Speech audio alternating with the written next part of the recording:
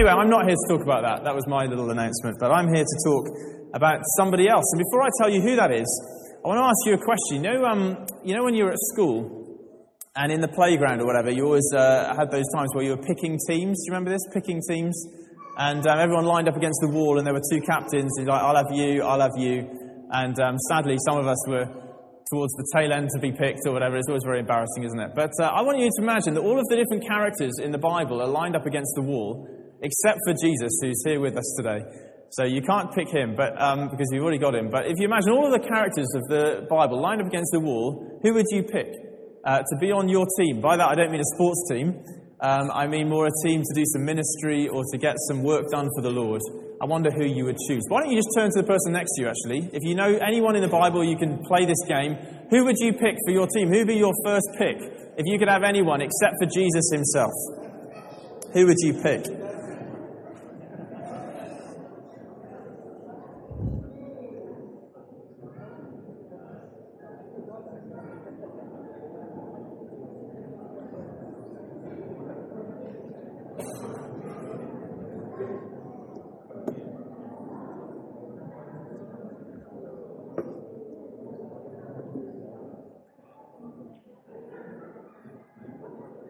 Okay, well, I'm not going to give you too much longer than that because obviously there's no right or wrong answer to this particular question.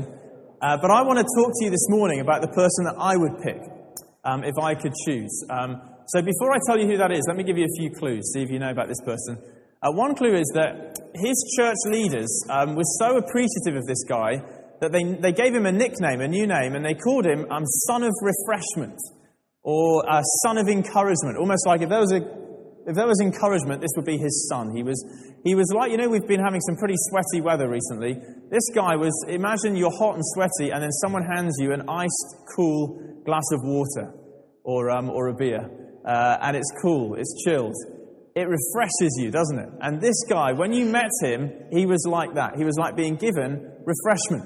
A couple of other clues, in case you're not there yet. He led a church in a place called Antioch. And that was the first time, because of how he led the church and how people changed, it was the first time that people were nicknamed Christianoi, which is where we get our word Christians from. Little Christ, or people who are like Christ.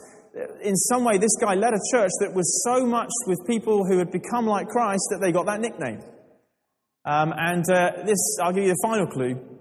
When people wanted to sum up this person, they had this little saying. It's used twice of him. He was a good man, full of faith and full of the Holy Spirit. Now, I don't know about you, but that's not a bad slogan or title or sentence to sum up your life. Would you be happy to go to your grave with people saying that about you? He was a good man, full of the Holy Spirit and full of faith. I'd be pretty pleased if that was written on my grave at the end of my life. Would you not? There could be worse things, couldn't there? To be written on your grave. I don't know if you've considered what you're going to have written on your grave yet. Actually, it's probably more for other people to consider than you. But I did hear of a couple of amusing ones. Here's one by a lady called Ezekiel Alia from Nova Scotia. And written on her gravestone was this: "Here lies Ezekiel Alia, aged 102. The good die young." I don't know Ezekiel Alia, but that's not such a great statement, is it? There's another one, David Jones, written on his gravestone. He looked up the lift shaft to see if the lift was coming. It was. And then finally, another one was on a lawyer's epitaph, a lawyer who was called Sir John Strange, and it was written on his: "Here lies an honest lawyer, and that is strange." So I don't know what you're going to have written on your gravestone, but what a great statement to have, a good man full of the Holy Spirit and full of faith. Well, who is it that I'm talking about? Any guesses? Barnabas, you're right, with those three clues in mind. I want to look at Barnabas this morning. I want to tell you 4 things about this man that should inspire us to live lives that are, if you like, being a Barnabas. I want to encourage you to be a Barnabas, a man or a woman full of faith and full of the Holy Spirit. And 4 things. The first one is that Barnabas was converted.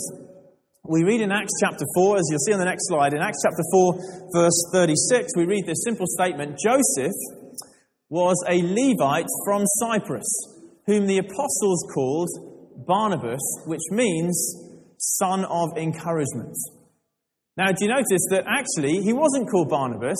That was a name that was given to him by the church leaders in Jerusalem, his birth name was Joseph, and he was a Levite, and he lived on a nice island called Cyprus. Now that's interesting in itself, isn't it? We don't know the detail, but somehow this man really changed. He really got converted. We know that because there's this whole thing in the Bible where people get their name changed. Have you noticed this? It goes through Old Testament into New Testament.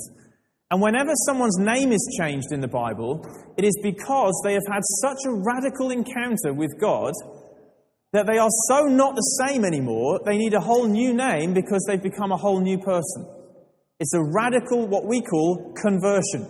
You think of Jacob when he was wrestled with God. God took him on in a physical confrontation, and after that encounter, his name had to be changed because he wasn't the same anymore. He would be called Israel.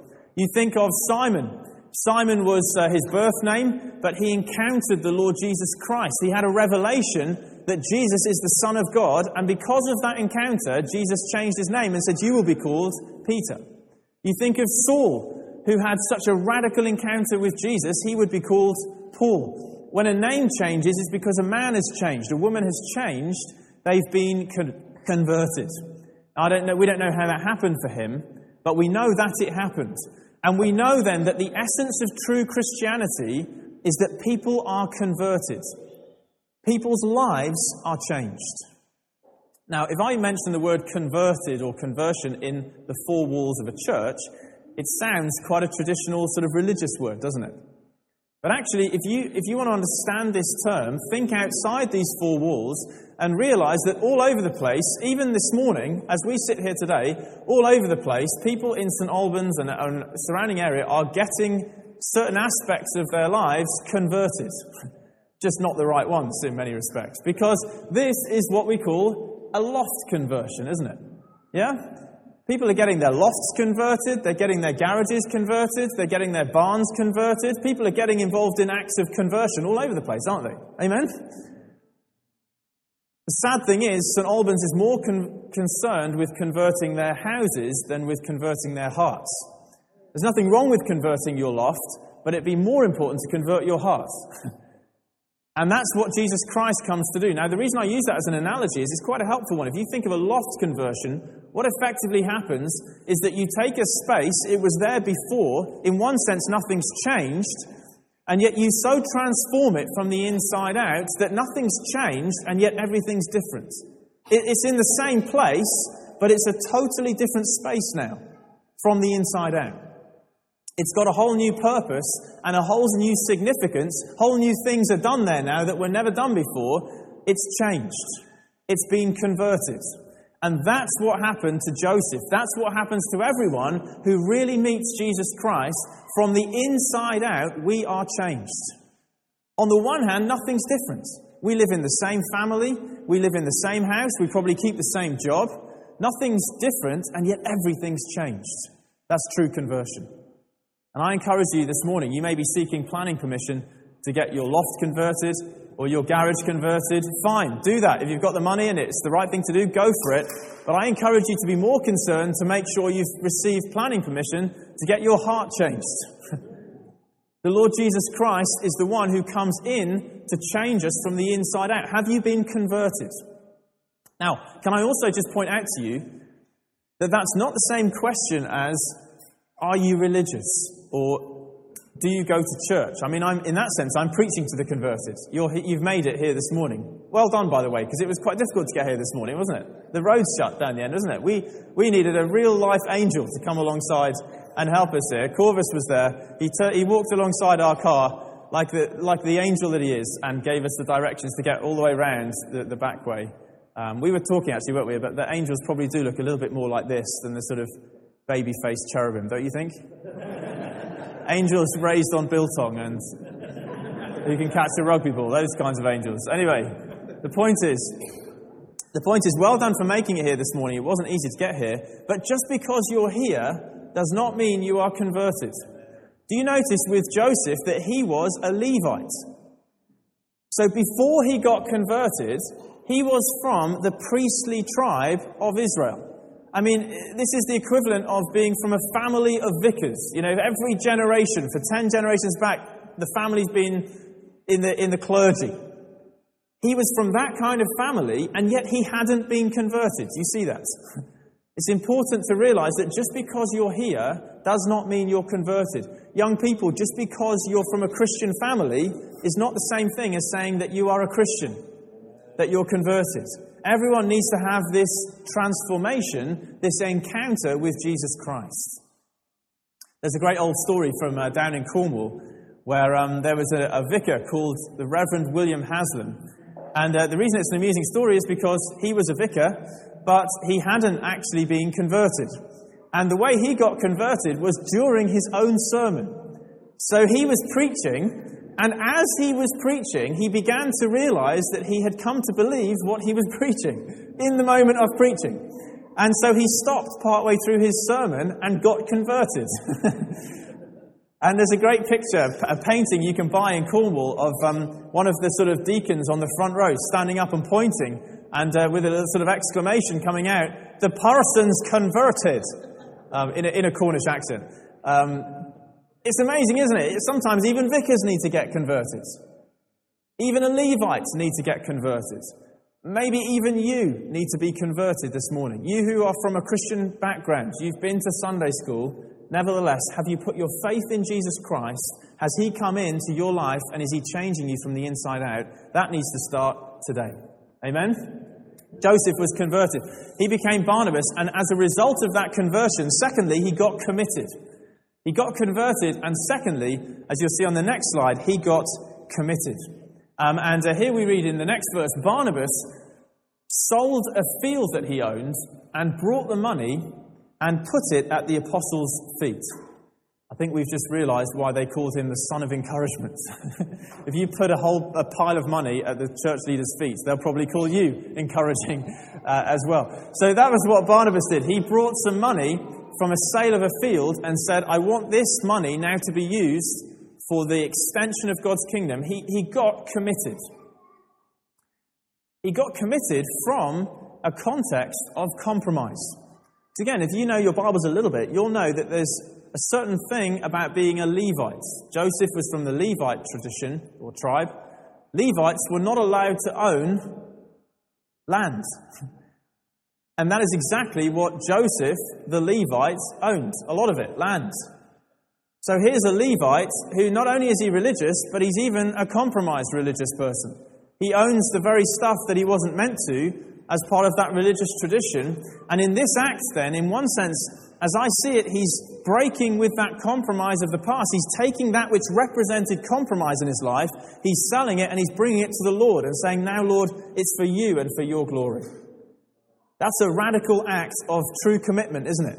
When we truly get converted, the next phase is to get truly committed.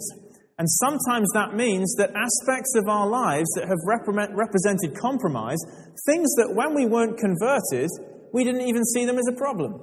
Only now they are a problem because now we're converted and now we need to bring that compromise and turn it into commitment.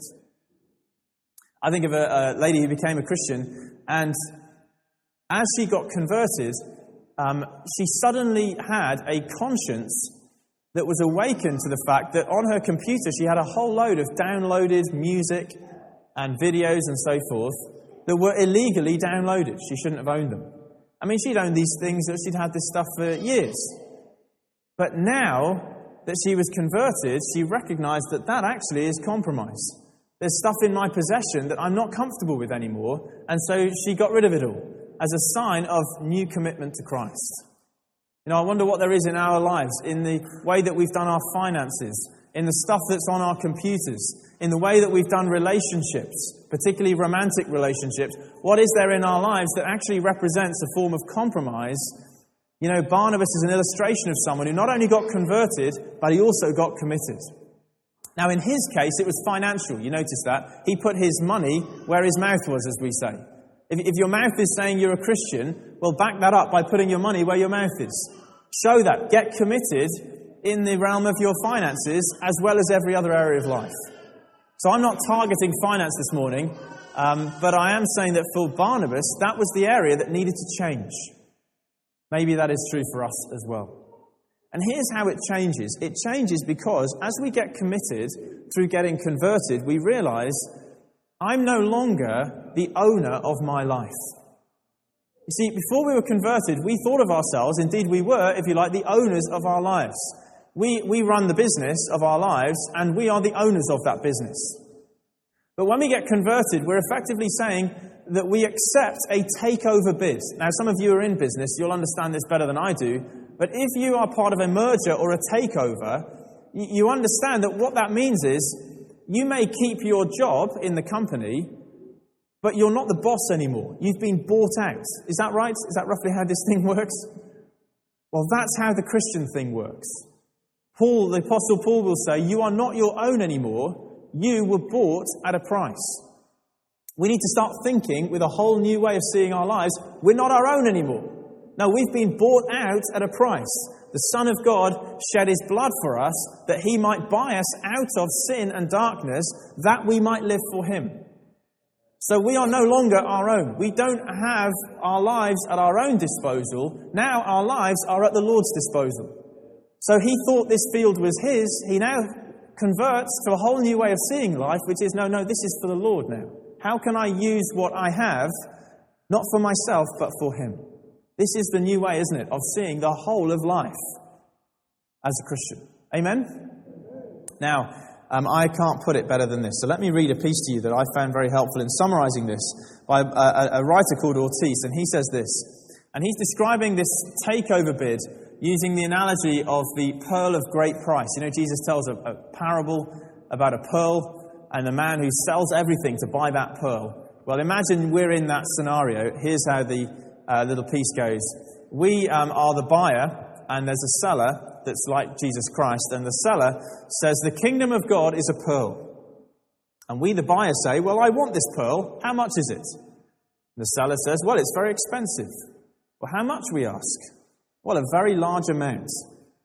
Well, do you think I could buy it? We ask as the buyer. Oh, yes, of course. Everyone can buy it. But I thought you said it was very expensive. Yes. Well, how much is it? Everything that you have. We make up our minds. All right, I'll buy it. Well, what do you have? The seller asks. Let's write it down. We look at our accounts. Well, there are 10 savings, £10,000 in the bank. Great. What else? The seller says, well, nothing, we say. That's all I have. Nothing more? Well, I have a few pounds in my pocket. We rummage around, 10, £50. There you are, you can have that. Well, right, what else do you have? The seller asks. Well, nothing. That's all I have. Well, where do you live? The seller asks. In my house. Yes, I have a house. Ah, good. Well, the house is mine. Well, then I'll have to live in my camper. Ah, you have a camper. That too. What else? Well, I'll have to sleep in my car. Ah, you have a car. 2 of them. Both become mine. What else? Well, you already have my money, my house, my cars, my camper. Are you alone in this world? The seller interrupts. No, I have a wife and 2 children. Ah, yes, well then your wife and children too. Now what else? Well, I've nothing. I'm left alone now. Ah, the seller exclaimed. Sorry, I almost forgot. You yourself too. You become mine as well. Everything becomes mine. The money, the house, the car, the wife, and you yourself too. Now listen. I will allow you to use all these things for the time being, but never forget that they are mine, just as you are. And whenever I need any of them, you must give them up, because now I am the owner. Now, as I think of it, I can't think of a better summary of what it really means to be a Christian. That's what it means to say Jesus Christ is Lord. Understand the idea of Lord, Master, Big Chief, whatever you want to call him, boss, owner of our lives. So everything that we have is at his disposal. Joseph became Barnabas and had a whole revolution of how he saw his life. My life is not for myself anymore, it's for him. I was in Watford the other week, and there's a kind of sort of cafe there that I go into every so often. And so I know a couple of the staff there, and I was chatting to one of the waitresses, and I noticed as I went in, there was a sign in the window. You know, sometimes there's a sign that says, under new ownership. And so I said to the waitress, I noticed that you're under new ownership. How's it going? And she said, oh, fantastic, she said. Yeah. And then she said, the last boss, she said, he was a right I'll let you fill in the blank. But it wasn't a word to say in church. It's a word that belongs on Watford High Street. Probably heard it a bit too much there, actually. So anyway, he was a right, you fill in the blank. And then she said, but the new boss, she said, oh, he's fantastic. And afterwards, I was thinking about this. I was thinking, that's a pretty good summary of my life as well, wouldn't you say? You see, my life is under new ownership. And the old boss was a right, you fill in the blank. Me. I used to think of myself as the boss. But the new boss is fantastic. Amen? The Lord Jesus Christ is a fantastic boss to have, to work for. He is a great owner to commit our lives to. And Barnabas got converted, and he got committed, and he entrusted his finance, even his finance, to the new owner. Now, can I encourage you, for the benefit of Forest Town Church, are you committed financially? Have you freed up your finances in such a way that whilst, at the same time, the Lord would want you to take care of yourself and your family? Absolutely. But whilst doing that, you are also looking to benefit the Lord's kingdom as generously as possible with your finances. Because that's part of what it means to get converted and get committed. And after getting converted and after getting committed, a couple of other things I want to show you. He was contrite. Barnabas was converted, he was committed, and we need to be the same. And then thirdly, he was contrite. Now, before I read this passage, you need to understand the context, that Barnabas has now been in this church in Jerusalem for a little while, and the Jerusalem leaders hear that the gospel has gone to a new region beyond just the Jews, and they're looking for someone to send to that region to handle what will be a very delicate situation. A church that's mixing Jew and Gentile is going to be difficult. If you were to box this up, you'd write on it, fragile, handle with care. And so they're looking for someone to send to be good in handling a difficult situation, and guess who they choose? Our man Barnabas. If you look on the screen, you'll see this from Acts chapter 11. If you click on, Acts chapter 11 says this, news of this reached the ears of the church at Jerusalem, and they sent Barnabas to Antioch. When he arrived and saw the evidence of the grace of God, he was glad and encouraged them to all remain true to the Lord with all of their hearts. He was a good man, full of the Holy Spirit and faith, and a great number of people were brought to the Lord. Then Barnabas went to Tarsus to look for Saul, and when he found him, he brought him to Antioch. So for a whole year, Barnabas and Saul met with the church and taught a great number of people, and the disciples were first called Christians at Antioch. Here then Barnabas goes to a new situation, and I want to say a few words as a result of this, a few words to followers, and then a few words to leaders. And probably we're all in one of those camps. We're all followers, and some of us are entrusted with the responsibilities of leadership. Let me say a few words firstly to followers. You notice that when the church leaders were looking for reliable, trustworthy, a person that they could give a task to who wouldn't go off and do their own thing, but would handle it with care and responsibility, you notice that they landed on Barnabas. Now that tells us something about him, doesn't it? He was someone that leaders could trust. Now, the challenge for us as followers is to be those kinds of people, because we live in a world that is so out to look after number one. We live in a world that's so keen to sing along with Frank Sinatra, best of all, I did it my way, that it's hard sometimes to be a follower. You know, everyone wants to be a leader. Everyone wants to be the one who has the authority and carries the responsibility and carries the name and gets the reputation. And just being a simple, reliable, trustworthy follower, it's almost countercultural these days, isn't it? And yet Barnabas was a contrite man. He was happy to take a task under authority and do a good job. I just want to encourage us to be those kinds of people. See, most good leaders start as good followers. Amen? If you want to handle authority, you must first prove that you can live and function under authority. And Barnabas did this, and so should we. And his heart was a contrite heart that enabled him to do this. Are you the kind of person that when the leadership of FTC are looking for someone to take a ministry or a responsibility and do a trustworthy job, are you the kind of person where they see a heart that they can trust? A good man full of the Holy Spirit and faith. That's a word to followers. But let me say a word to leaders as well, because you notice that as Barnabas takes this responsibility, he does such a good job that the whole thing flourishes. Do you see that? Loads of people come to the Lord, the whole thing grows. And you notice what he does. This is so refreshing. You notice what he does. Instead of saying, well, this is my patch, and I want to be known as the Barnabas who was the great guy who made this situation work, instead of that, he left that area and he went and got Paul and he brought him to Antioch. What's he doing? He's recognizing his own limitations. Do you see that? And he's recognizing that actually, I'm not everything that this situation needs. And he's actually deliberately going out of his way to get the more gifted person and to bring that gifted person into his context in order that the whole thing will flourish to a whole new level. Now that takes a leader with a big heart, doesn't it, to do that? Because if you've got a small heart as a leader, if you've got insecurities, you actually don't want the gifted and talented people to be seen in your situation because they might be better than you.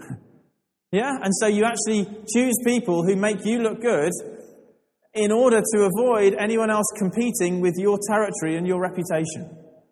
But that's not the way of the kingdom, is it? That's not the way of Barnabas. Barnabas was a man who was contrite. John Stott puts it this way. He says he's the man with the biggest heart in the Bible. Because, as the picture shows, his aim was not to stand at the top and look good. His aim was to lift other people up from where they were to where they could be.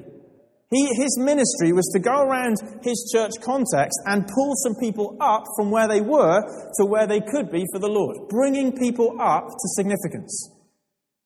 And he didn't care if, at this stage, it's Barnabas and Paul. He didn't care that in a few years' time, it will be Paul. Oh, and I think there's a guy called Barnabas who normally travels with him as well. He didn't care that the whole thing had swapped round because it was never about Barnabas anyway. It was always about Jesus. Amen? So if the whole thing can flourish better because someone who's bigger than I am can come into where I am, let's bring them in. Let's lift them up. Let's be sons and daughters of encouragement who go around the church seeking to encourage others, not making sure that everyone thinks that I'm the best, not making sure that I keep my position, but going around bringing people up into their position in Christ. What a great ministry that is to have. Have you done that recently? Have you taken someone by the hand and lifted them further than they could have gone without your help? Have you spoken a word of encouragement that lifts somebody up to a new level of ministry? This is the ministry of Barnabas. And it's such an important ministry for every local church to have. Amen? It's a great little quote. Apparently it was on President Eisenhower's desk. There was a little plaque. And it simply said this: there is no limit to what God can do through a man, so long as he doesn't mind who gets the credit. And I don't know about you, but as I think about myself, being honest, sometimes I mind too much who gets the credit. Do you know what I mean? There's something in our hearts. It's called pride. It's certainly in my heart. There's something in our hearts that minds too much, not just that good things happen, but that people think that those good things happen because of what I did, because of my ministry, because of my... Barnabas was not bothered about who got the credit so long as Jesus ultimately was famous. Amen? Let's fill Forest Town with people who don't care about their own names and their own reputations, but care about Jesus, and therefore are continually trying to lift up others to serve and bring people through. Barnabas was contrite. And then finally, Barnabas was courageous. He was converted, he was committed, he was contrite, and fourthly, he was courageous. I like this as a picture of courage. That's a courageous cat, isn't it? I don't know if you can see that, but that is a courageous cat, and those are some pretty well-trained dogs. But this picture illustrates a day in the life of Barnabas, where when everyone else was afraid, Barnabas, like this cat, stepped out of his front door on a brave mission to do what no one else had the guts to do. And in Acts chapter 9, we read about this. If you click on, you'll see it. Acts chapter 9, here is a day in the life of Barnabas, brave Barnabas. We read this: when Paul came to Jerusalem, he tried to join the disciples, but they were all afraid of him, not believing that he really was a disciple. But Barnabas took him and brought him to the apostles. Just take this in for a moment. The great Apostle Paul, as he will be known, can't get into the church. No one will let him in, because they think that the idea that he is converted is a conspiracy. They think that he's really just playing a trick to try and expose who the Christians are, only to then round them up and put them in prison, or worse still, kill them. So they are all gripped by fear. Now think about this then. The history of the Christian church is dominated by the ministry of the Apostle Paul. And yet at this moment, he's not even getting into the Christian church. And who is the doorman? Who opens the door? Who is the one person who has the guts to take a risk in Jesus' name, risk his life, risk his family, risk everything for Christ, and say, no, when everyone else is pulling back in fear, I'm going to go forwards in faith and take a risk on this person. Paul, come on in. Who's the one person? But Barnabas. Do you notice the word but? But Barnabas. When everyone else was afraid, but Barnabas did something in courage. Did something with faith. Now, I don't know about you, but every church and every situation of life, we need a Barnabas. We need those moments where there's a but Barnabas. Where everyone else was afraid, where everyone else was conscious of why it was risky, dangerous, why it couldn't be done, and then someone steps up and says, no, if God is with us, we can do this. But Barnabas. And suddenly there's a breakthrough moment that brings Paul in, and the whole of the rest of the book of Acts is really a result of this act of courage by one man who had some guts. Now, by talking about courage, I'm not talking about just some kind of macho figure. I wouldn't imagine Barnabas to be like that. I would imagine that he didn't sleep very well that night before doing this. Would you? I would imagine he didn't eat much for breakfast on the morning that he decided to take a risk on Paul. I'm sure his stomach was knotted with the kind of fear that we all feel in those moments of life where we know what we should do, but it feels scary and risky. Yes? He's not some superhero. He's not He-Man, he's human. He feels the fear. But this is the kind of courage that says, though I feel that fear, I'm going to do it anyway, because it's what God's calling me to do. And I will not make decisions out of fear. I will take a step of faith. That's courage. And that's the kind of courage that we're not born with. This isn't a courage that some people just are born with and some people aren't. This is a courage that is a result of what you have come to believe. This isn't some kind of motivational speech. Barnabas was a good man, full of the Holy Spirit and faith. You see, it was because he was full of the Holy Spirit that he was also full of faith for these kinds of moments. The Holy Spirit is the one who communicates courage to us when our hearts are afraid. He's the one who fills us with a holy boldness that does what we would never have thought we would have the guts to do. It's what he does and what we allow him to do through us that is what we call courage. It's the kind of conviction that says, well, if God is for us, who can be against us? You know who wrote that in the Bible? The guy that nearly didn't get into the church. It's little phrases like that, isn't it, that we're so grateful to have in the Bible. We've only got them there because Barnabas took a risk on Paul. Fear can rob us of so much. Can you think about this for a moment? What if he hadn't? Now, I appreciate we believe in the sovereignty of God this morning, but just suspend that belief just for a moment and think at a more human responsibility level. What if Barnabas hadn't have taken a risk on Paul? What if Paul had never found his way in? What if he'd been disillusioned with a bunch of Christians who were cowards? Think about how much we would have lost if Paul hadn't made it in. And then apply that logic to our lives and think about how much we have lost through fear. How many regrets, how many excuses we've made, how many things we've pulled back from, and how much potentially we've missed out on because we held back. And Barnabas is an example of a man of courage who steps up and refuses to give in even when there's risk and there's fear and there's danger. And I want to encourage you as Forest Town Church to be a Barnabas. To be the kind of church that even when it's risky and even when it's a bit scary, steps forwards in faith. Even when you've taken a few hits, even when there's been a few setbacks, we are still to be those who get back to serving the Lord with courage and faith. And it might be this morning that you have been a Christian long enough to take a few knocks and take a few hits and see a few disappointments, and it's almost made you pull back from taking risks, from stepping forwards in faith, to take the safe option, to live it comfortable. You know, it's tempting, isn't it? If you've been around church for too long, it can do that to you. And actually, we need to be those who are continually getting back to that fearful, nervous moment of risk of faith. Amen? That's the adventure. That's what it means to follow the Lord Jesus Christ. It's an adventure of faith. And it's spelt R-I-S-K. I'll finish with an illustration. The other week I was taking my son for a bike ride. He's only 3, and he's just got his first bike with stabilisers. And so we went to Castlebury Park. You may know it in Watford. But we came in the back end of Castlebury Park, and there's a sort of canal with a river that flows into it, and a tarmac path. So I took Joel, our son, on his bike, and I was kind of behind him, just making sure, because this is the first time he'd ridden it, couldn't use the brakes. I was kind of behind him, making sure this was all okay. And I was pretty diligent as a parent. I think I did a talk on parenting here, didn't I, a few months ago? So this is going to really pull the rug from under that talk, unfortunately. But anyway, I was being a reasonably diligent parent, but I also had our dog with us. And the dog dropped the ball just in the path in front of the bike. So I bent down to pick up the ball, or went ahead of Joel, picked up the ball and turned round. And in that split second, Joel had veered off the path. And unfortunately, it sort of ran down the bank to the river.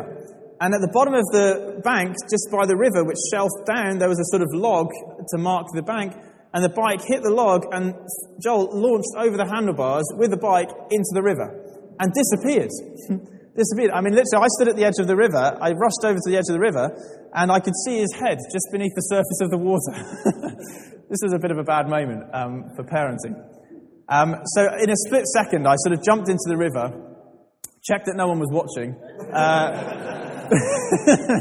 I did actually have a look round thinking, this is a real social services moment. I hope no one's seeing this. And I pulled Joel out, so I got him out of the river. It was kind of up to here on me, but it was too deep for him to stand up in. So I pulled him out and stood him on the bank, and he was just soaking wet and obviously started crying. It was a huge shock for him. And then I had to go back into the river to get his bike out. We'd paid a lot of money for that bike. I wasn't leaving that. So I got the bike out and put that on the bank. And climbed out myself, and there was Joel sort of shaking and crying. So despite how wet he was, I gave him a hug, which I felt better about. And so I hugged him for a little bit, and as they do, kids kind of calm down, don't they, when they feel, gosh, it's safe again. So I hugged him, and he stopped crying. And then I put him in front of me, and he's soaking wet, and he's just about to stop crying, lip quivering. And I thought to myself, what do we do now? I checked again that no one was watching. And I thought, well, we've got a choice here. You know, either this is enough to ruin the adventure and we turn back, or maybe he's actually got the guts to go on, you know, to get back on that bike and go on. So I thought this was quite a big moment for Joel. You know, life is small moments that have big consequences, don't they? I said to Joel, so Joel, we've got a choice. We can either go back or we can go on. What do you want to do? And he took a moment and then just smiled at me and said, Dad, I want to go on. And I thought, yes, good lad, because that's an attitude, isn't it? Because you see, Joel is going to fall off his bike many times through life, even as a Christian, yeah? Metaphorically speaking, we all fall off our bike sometimes, and sometimes we don't just fall off our bike, we fall into the river off our bike. Sometimes life is messy, sometimes life is frightening, and yet every one of us needs to get back on our bike and go on. There's no turning back with the Lord. And our Father in heaven, you know, in our mess, He picks us up and He hugs us and He shows us His love for us. And then He turns to us. And I think this morning He would be asking some of us the same question that I put to my son. So, son, what do you want to do? You know, from this point in life, you've had some knocks, you've fallen off your bike, it's been tough. But what do you want to do? Do you want to turn back or do you want to go on? Every one of us has to answer that question this morning, don't we? Barnabas had to answer that question. Am I going to step back in fear, or am I going to step forwards in faith? Am I going to get back on the bike and trust the Lord again and take some risks for the kingdom of God? So I can ask you this morning, what's your response to that most important question? Are you going to turn back? Are you going to hold back? Or are you going to get back on your bike for the Lord? Amen? Let's take a moment to pray. and respond to this. And maybe the band just want to take their place, and we can just have a moment to think through Barnabas. My call then this morning is to be a Barnabas. And as you just bow your heads and pray, there may be an area of Barnabas' life that particularly has spoken to you. Let's just remember those things. Firstly, he was converted. He wasn't just religious, but he met Christ, and he gave his life to him, and his name was changed because he changed. A proper conversion. And it may be this morning that you are in church, but you're not yet converted. You've not yet put your faith in Jesus clearly and simply for yourself. What about today? And then secondly, he was committed. Barnabas put his money where his mouth was. He decided that he would no longer be the owner, because the old boss was rubbish. Living life for ourselves, trying to be our own boss, is rubbish. But the new owner is fantastic. Having the Lord Jesus Christ as our owner is the true Christian life. Having our finances available to Him. Having our time and our energy and our resources available to Him. Barnabas got committed. Maybe some of us this morning are conscious of compromise, and we want to say, Lord, today I'm going to get committed in a new way. Barnabas was contrite. He was someone that could be trusted. He was a leader who brought other people through, who picked other people up so that they could move forwards beyond where he went. And Barnabas was courageous. He refused to be bullied by fear. He refused to get pushed back by fear. When everyone else was afraid, but Barnabas stepped out in faith. Maybe you felt that fear. And maybe you felt like going back home where it's comfortable, where it's safe. But the Lord's looking you in the eyes this morning and saying, son, daughter, do you want to go on? Do you want to get back on the bike and go for an adventure again? Step out in faith again. Take a risk again. Be courageous. I want to invite you, if one of those four things has really spoken to you, just as we respond, I'd like to invite you to stand. So if God has spoken to you this morning and you want to make a response, just stand with me as I just stand here at the front. I'm standing myself. I want to invite you, just stand with me. If there's something that God's spoken to you about this morning, you say, I want to get committed in a new way. I want to get courageous. I've been held back. I want to deal with compromise. Just stand with me. Stand to say, Lord, today is a new day. Lord, I want to be known as a man or a woman full of faith and full of the Holy Spirit. Not full of compromise, not full of fear, but full of faith and full of the Holy Spirit. And Lord, I stand today to say today's a new day. Things are going to change today. This loft is getting converted. It's not going to be the same anymore. This life is being converted freshly today. And just as you stand, just make it clear to the Lord why you're standing. Put into your own words your prayer of what you're turning away from and what you're committing yourself to. Be a Barnabas.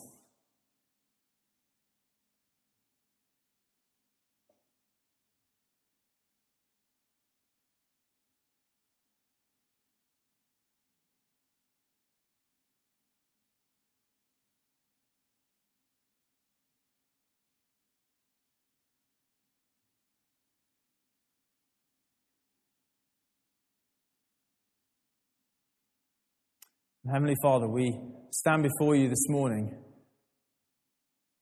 We stand before you to say, Lord, today is a new day in our lives. We will remember this day. The 28th of July, 2013, will be a day to remember because today, Lord, we have responded to your word and to your call. We have turned our hearts away from compromise, away from just living the comfortable life, away from living for ourselves like the rest of this world. And Lord, today we say as we stand in your presence, you are the owner, you're the boss, and we live for you. And Lord, we say, though we feel afraid sometimes, we will take steps not of fear, but of faith. Though we fall off our bikes sometimes, Lord, I pray for those who've fallen off their bike. Spiritually speaking, they've had a shock, they've had a disappointment, it's hurt. And today they stand to say, Lord, in answer to your question, I don't want to go back, Lord. I want to go on. I don't want to end the adventure of faith and just get comfortable. Lord, I step out in faith. I get back on the bike. I want to go on with you. I want to take a risk again with you. I want to be a man or a woman full of faith and full of the Holy Spirit.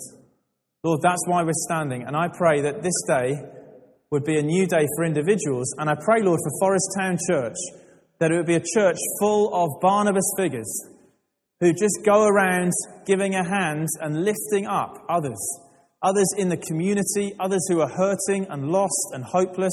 Lord, we pray that we'd be those who be Barnabases, who get hold of other people's lives and lift them up and bring them in, that we'll take risks and we'll take the fear and step forward in faith.